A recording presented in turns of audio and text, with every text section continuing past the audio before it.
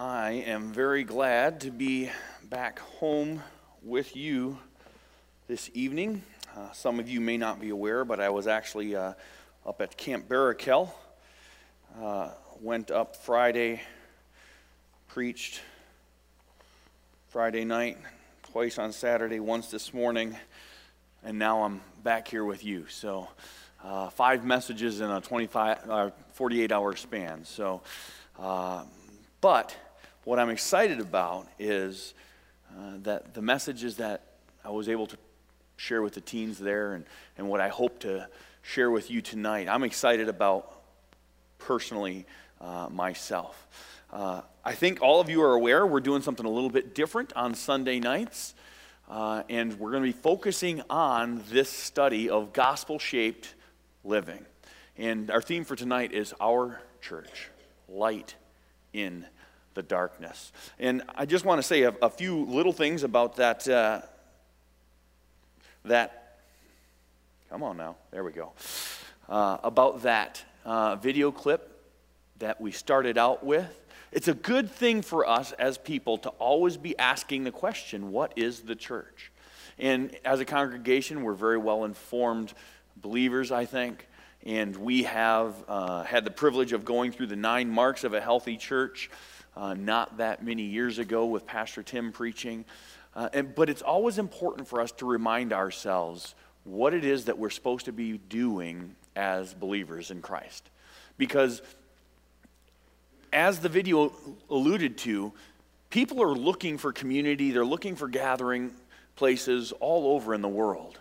And community is a really important word that Scripture uses for us. But community isn't just simply gathering together around some theme, whether it's working out at a gym or Jesus at a church or food at, well, just any place, really. Food's a good thing to gather around, usually for community. But it has to be about more than just that. And so this series is going to try to help to challenge us to think about what it is that we should be about as a body of believers right here in First Baptist Church of St. John's. And I know that as a congregation we have people that will come from other places, but God has placed First Baptist Church right here in St. John's, Michigan to impact the world that we live in. And that means that we have to decide in our hearts what it is. Does it mean, in our context, to be a light in the darkness right here in Clinton County? And I want us to think about not just what is the church, but during this series, I want us to think about what do we want our church to look like? What do we want the future of our church to look like? How do we want our church to continue to grow and progress and move forward as a body of believers? What kind of things would we like to see taking place? Maybe as we're going through this series, God can lay on people's hearts a vision for a new ministry and challenge them with how we can live the gospel out in our context right here in St. John's, and how that can have a dramatic impact on the world that we live in, the world that God placed you in, so that you can be an impact here in this area. And another thing that I want us to think about in that context is, how do you feel about the church? And I'm not talking about like emotions, it makes me happy, it makes me sad, but I want us to step back and evaluate our lives and our ministries. I think everyone that's part of this series should look at what God's Word has to say and how it challenges us and what it teaches us. And then we should evaluate our own lives and say, all right, what does my life look like as part of this local body? Am I doing the things that God has called me to do? Am I involved in the ministries that I think God would want me to be involved in? Is there more that I should be doing? Is there less? Is there something that I'm doing now that I shouldn't be doing? Our lives need to be characterized and shaped by the gospel. And too often, I think we oftentimes will settle into, well, but this is just the way that we've always done it. We've always done it this way, so we're just going to kind of continue to do it that way. And that's a very dangerous thing for a church to do, because people around us change, and we want to be evaluating, what does God's word teach us? What are the principles that he teaches us that we can apply to our context here at First Baptist? And so I also want to just say a little note about our Sunday evening services. Our desire is that it'll be a little bit less formal, as Pastor Tim has already kind of explained to you. I saw some of you looking at me when you were walking in because I didn't have a coat on.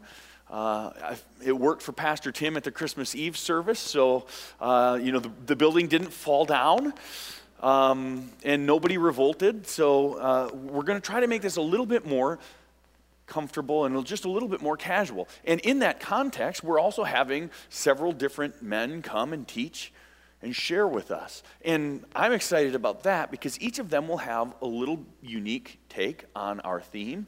They'll have a little bit different teaching style. I'm hoping to use technology a little bit different way than we normally do tonight, and as long as it works, I'll do that. And so it gives us the ability to have some flexibility while also giving more men the opportunity to come up and to speak. But there's something else that I want to say.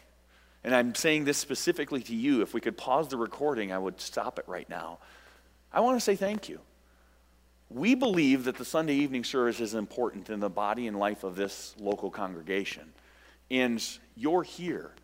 And so we want to say thank you. And so we want you to know that we want this to be a very special and unique growing opportunity in the life of our church. It gives us some flexibility to possibly do some things differently than we have in the past, but we don't see this as a departure from what we've done in the past. We see this as growing and doing some small changes and tweaking and hopefully helping this to be a very profitable time for all of us as we go through this series together.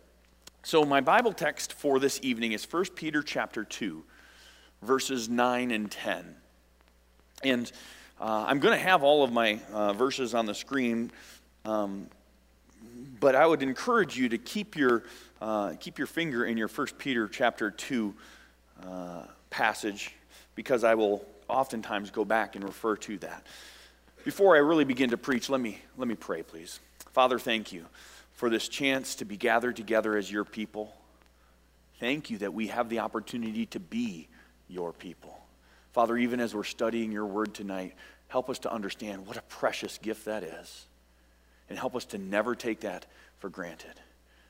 You have chosen us, we are yours, and you have given us your word so that we can know you, and for that we are so very thankful, and we ask that you, through the power of your Holy Spirit, would teach us tonight more about you and more about how we, your children, can serve you.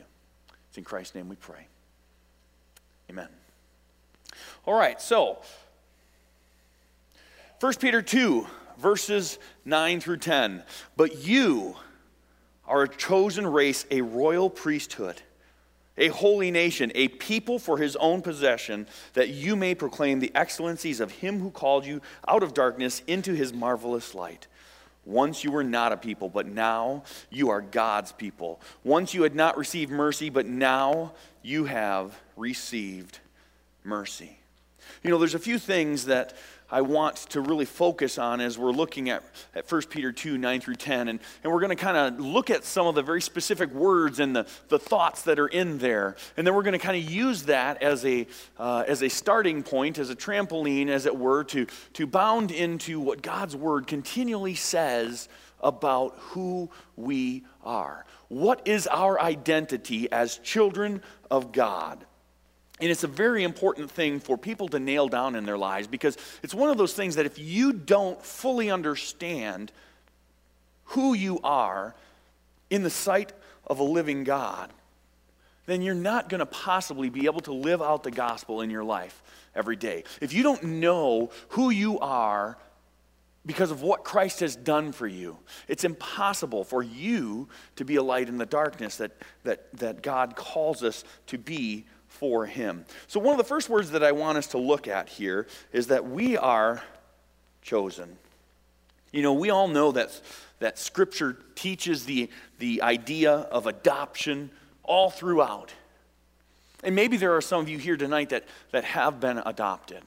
But there is something unique and special that God, the infinitely wise creator of the universe, chose you to be his child. There is something amazingly special when we understand that out of the billions of people in this world, he directed someone to share the gospel with you. And the Holy Spirit drew you into a relationship with him. You see, we used to be separated from God from our sin. We know that. But there's something unique about knowing that we have been chosen by God. And we're gonna try to unpack that a little bit. What does this mean? Why would God choose us? What is our part? What is our role then in the fact that God has chosen us? But it's important that we don't just say, okay, Jesus chose me because I'm worth choosing. He chose us for some specific reasons. He calls us this royal priesthood. And in Hebrews, we learn of the priesthood of all believers. And we need to understand what that really looks like. My passage that I was looking at with the teens throughout this past weekend at Camp Barakel was the book of Malachi. And let me tell you, the end of the Old Testament, and something I just kept hammering home to those teenagers is, you know what? For thousands of years, they should have known better. They knew what God's expectations were, but the people of Israel were constantly in that cycle of falling into sin, and God would constantly send someone, a prophet, to redeem them and to call them back to repentance, and they should have known better. But in Malachi's day, they weren't doing the things that God had called them to do. Their hearts were distant from the Lord. And they weren't acting like a royal priesthood. They were acting like spoiled brats.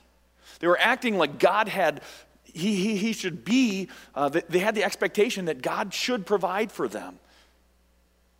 But instead, that's not what the priesthood is all about. The priesthood is supposed to be about people who understand what it means to be chosen. People who understand what they used to be, and now they're not. And that's what the whole concept that we're going to be looking at this morning or this evening is looking at the two distinct differences of what our lives used to be like and what they're like now and how God can use that. And so he's called us to be a priesthood, and that includes being holy. We don't like to talk about the fact that we struggle in our daily lives still. In a good church like ours, we have some amazing people. But sometimes when we have a great church with great knowledge and wonderful godly Christians, sometimes it's hard for people that are struggling to feel like they're fitting into the body somewhere. They feel like they're the exception to the rule and everybody else already has it all together. And we are called to live a holy and set-apart life for God. But we have to understand that it's not in our own strength that happens. And we can't expect that everybody that walks in the door is going to have a squeaky clean life. God wants us to be a royal priesthood, a holy nation, but he doesn't expect us to get there right now. This is what he's calling us to. And that is what we should be striving for. But as Christians, sometimes we have the tendency to shoot our wounded. If somebody's struggling, we'll kick them while they're down, or we'll shoot the wounded to put them out of their misery. That's not what God's calling us to. He's calling us to a holiness that means walking with him. And we'll see that as we progress a little bit throughout our evening together. But one of the things that I want us to understand as well, that we have been called out of darkness. When he calls us to the holiness, when he calls us to holy and righteous living, when he calls us to leave what we used to be and to be something unique and completely different now, God is calling us to live our lives in the power of Christ. He's not calling us to have a set of standards and a set of things to do to impress God. He wants us to live a life set apart, holy, because he has called us out of that darkness. You see, when we're able to do these things, this is what it means. And these are the two things that we're going to kind of look at this evening. And that is that we are a unique people. And then later on, we're going to watch a video that talks about, okay, if we are a unique people, the last video for the evening that'll kind of wrap things up for us is that if we are a unique people, then what does that mean for us? How do we then continue in that uniqueness? But I want us to focus on being a unique people. And what that means can be found in Titus 2:11 through 15, a parallel passage to the 1 Peter 2 passage that we're looking at.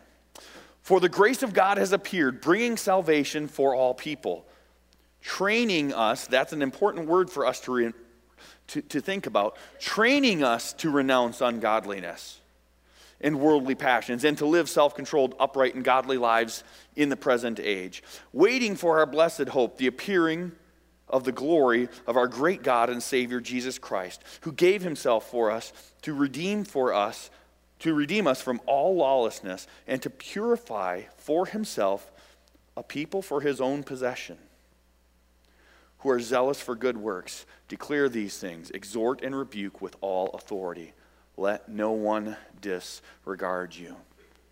You see, when we expect everyone to walk in the door as perfect and holy, we're neglecting to understand the fact that right now we are in a training process. God is working in us. The gospel saves us, but then the gospel also calls us to that righteous living. And we need to not short-circuit that process by expecting everybody to already be perfect and holy. And so when we come across a brother or sister in Christ that's struggling in sin, by all means, we should call them to live a godly and a holy life, a life that's set apart, different from the darkness. Because that's a distinct quality of God's people. But we need to do that in a way that honors the fact that the gospel and the Holy Spirit is at work in them. You see, it's not a passion for people to look good. It's a passion for people to follow Christ. We want to be the kind of people that are encouraging others to renounce ungodliness and to grow in godliness, because we are a people that is God's own possession. And so you and I, when we're living our lives together as brothers and sisters in Christ, we need to be challenging one another to do what God has called us to do, but we need to be doing that in a way that honors the fact that God is at work in one another. And in fact, another parallel passage that I want us to just briefly look at can be found in Malachi, and I preached on it this weekend. Malachi 3:17 through 18. They shall be mine, says the Lord of hosts. In the day when I make up my treasured possession, I will spare them as a man spares his son who serves him. Then once more you shall see the distinction between the righteous and the wicked, between one who serves God and one who does not serve him. This idea of light and darkness, this idea that God would have a people that are his own possession, that would be a testimony to the world around them, has been around since God made his covenant with Abraham. And the whole purpose of the Abrahamic covenant is so that all people will know, so that all nations will know, so that everybody in the world who comes across and comes into contact with another Christian will know that God's people are his treasured possession, and there's a distinct difference between them and the world. You shall be mine, my treasured possession.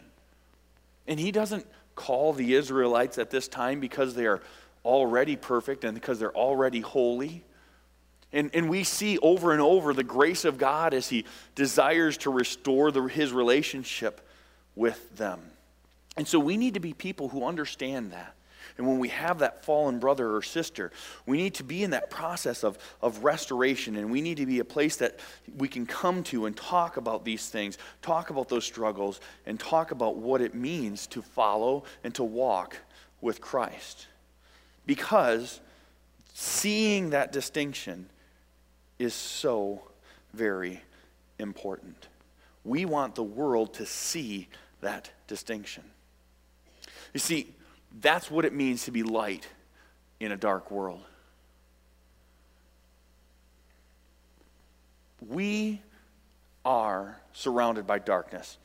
If I asked any of you in here this evening to name 10 things that are totally wretched and broken in this world, you'd probably give me a list of 20. It's blatantly obvious when we look at the news feeds, when we look at the things that are going on in the world around us. It's blatantly obvious that our world is broken. But God doesn't want us to stand back and curse the darkness. Oh, woe is me. Look at how terrible this is. This world that we live in is so awful. He wants us to be distinctly different from that darkness and to be a light in this dark world. But for you and I to do that, I think there's something very important that we sometimes miss as Christians. Over and over and over in Scripture, God tells us, remember that you used to be this. We need to understand that we used to be in darkness. Verse 10 of 1 Peter 2 says, once you were not a people, but now you are God's people. Once you had not received mercy, but now you have received mercy. You need to remember what you were, because otherwise we can get ourselves a little bit too puffed up. And I think we have an amazing church. And I think we have an amazing body of believers. And we have some people who have unique gifts, talents, and abilities that they desire to use to serve the Lord here in this local body. And for that, I am immensely thankful. But let's not ever think that God somehow needs us. That God saved me so that I could be this. God doesn't need us. He doesn't need us because we were lost in darkness. We were spiritually bankrupt. We were enemies of God until He called us. In keeping that perspective, understanding where we came from can be very helpful for us to know what it means to be a shining light in the darkness. And I talk about this with the teens frequently because many of them were saved at a very young age. Many of them don't even remember what it was like to be the wretched sinner without Christ. And we don't even like to talk about words like that, wretched sinner without Christ. No, they were a pretty good kid, and then they trusted Jesus. No, Ephesians 2 tells us that they were enemies of God. Anybody apart from Christ was an enemy of God. And we need to talk about things in those kinds of strong terms because that's what God's word tells us. And so we don't want to forget that I used to be an enemy of God until His marvelous grace pierced into my life and completely changed me. You see, because when we fail to remember that we used to be in darkness, when we fail to remember that we used to be without God's mercy and not a people and not His possession, when we forget that, then it's easy for us to begin thinking that, well, I'm a pretty good person, and maybe that's why God saved me. Or maybe we can then start to make a list of the things that we do well and become legalistic in our approach to God's grace and mercy. And all of those are the wrong thing for us to do. God did not save you because you're awesome. God saved you because He's awesome. God did not save me because I am worth saving. God saved me because He is worth praising. It's not about you and I. And sometimes when we forget where we came from, when we forget what we once were, it's easy for us to get confused. Back in our passage in 1 Peter 2, two of the most beautiful words in all of Scripture follow. It says, but now, or but God. Those are beautiful, beautiful words. Because no matter what we could say our world is lost and broken, but God. Chad was without hope, but God. St. John's is a lost, dark place, but God. We need to understand the power that God has in this but now. And we need to be a place that is desiring to see God continue to be at work. This but now indicates the action that God intervened. And if there's anything that we're going to accomplish of any eternal value here in the lives of the people around us, the people that we love, it has to be fully dependent on God's ability to intervene for us. It isn't what you and I have to offer, but what God has to offer. That's what makes, but God demonstrated his own love for us in this: while we were yet sinners, Christ died for us. One of the most beautiful verses in Scripture. But God, while you and I were completely lost, completely hopeless, our speaker in one of the videos says we were on spiritual welfare, completely unable to take care of ourselves spiritually, completely unable to do anything about our situation, but God intervened and changed all of that. And now we're a royal priesthood. We go from spiritual welfare, spiritually bankrupt, to being a royal priesthood with all the rights and the privileges that come along with that. And that is a beautiful, beautiful thing. And it indicates for us just what kind of transformation is taking place. This is a complete transformation. We need to understand that when Christ intervenes in our lives, it is a complete transformation. But I think sometimes we still like to cling to parts of our old nature. When it comes to ministry, we need to understand it isn't anything that I have skills or ability-wise. It's completely dependent on God because I'm a complete transformation. Yes, God gives me unique talents and abilities that come through the power of his Holy Spirit. But if somebody had a great skill or ability before they get saved, that doesn't necessarily mean that that's going to be their greatest spiritual giftedness after they're saved. It's a complete transformation. And yes, God does give us talents, gifts, and abilities, but we need to understand that some of those are just human personality and talents. And we need to know the distinction between the two. Because if we want something of eternal value to take place, we need to trust that God is the one who's going to do that. And that's why in Ephesians 6 we're challenged to put on the whole armor of God. Because anything that we do to wage war against the darkness in this world has to be accomplished through Christ. And it's impossible for us to do that without the power of God. And that's why we're challenged to put on the armor. And so you and I need to understand this total and complete transformation that takes place. And I'm thankful that God has given me the talents that I have. But I'm more thankful that his Holy Spirit is still at work, working in the lives of people to change hearts and communities. So what does this gospel-shaped community look like? What should our church look like? If we're really applying to our lives what it means to be a unique people, to be light in this dark world, to understand that we used to be in darkness, but God intervened in our life, and not only did he intervene then, but he's continuing to intervene, and he desires to make this complete transformation in the lives of even people who seem out of his reach. If we understand these things, what does that look like? How does that help us to know? How will we know when we've achieved that? The Gospel Coalition, which is the group that put out this material, has this on their, it's not really part of their statement of faith, but it's part of what they're desiring to help churches to become.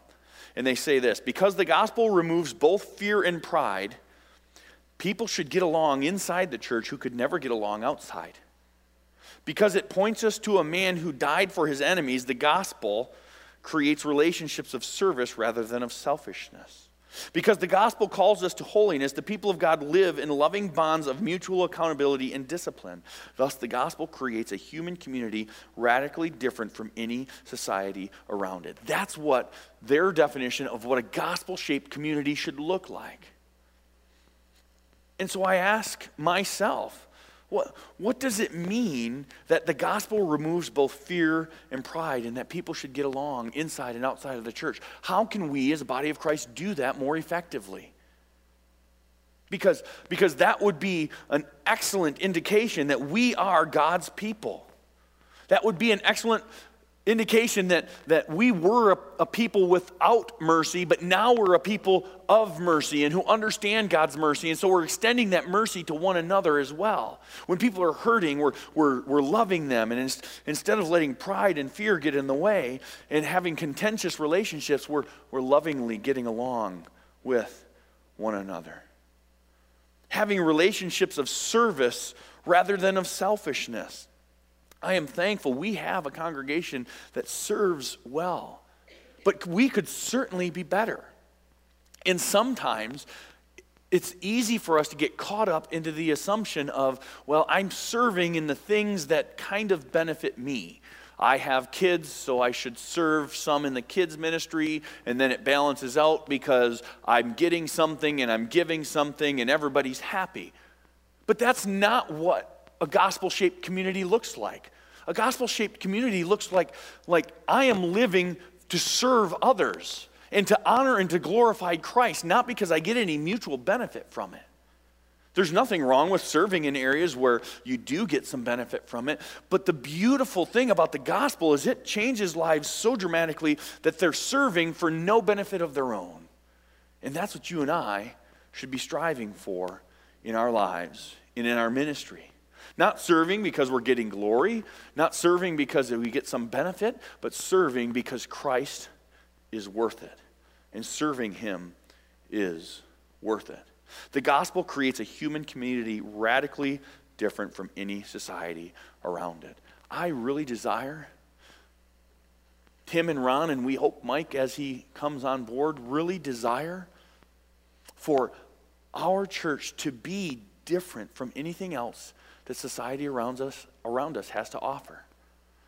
Because we want people to see the light of the gospel transforming us daily. We want to be the kind of people that God would call us to be. We want to be the royal priesthood that He has called us to be. We want to understand that this is what it means to proclaim the excellencies of Him who called you. Christians should not be dour-looking, sad-faced, upset all of the time people. We need to proclaim the excellencies of God. The gospel is the most beautiful and powerful thing that could ever have transformed the world. And you and I should know that better than anyone. And so we want this church to be light to this community, to be a shining light in the darkness, so that many more will know what it's like to be a child of wrath who has become an adopted son or daughter of the Most High God. To be somebody who was an enemy of God, who is now at peace with God. To be someone who was once without mercy, without hope, who now has hope because of what Christ has done. And our goal is to see that happen over and over and over again in the lives of this community and ultimately to the ends of the earth.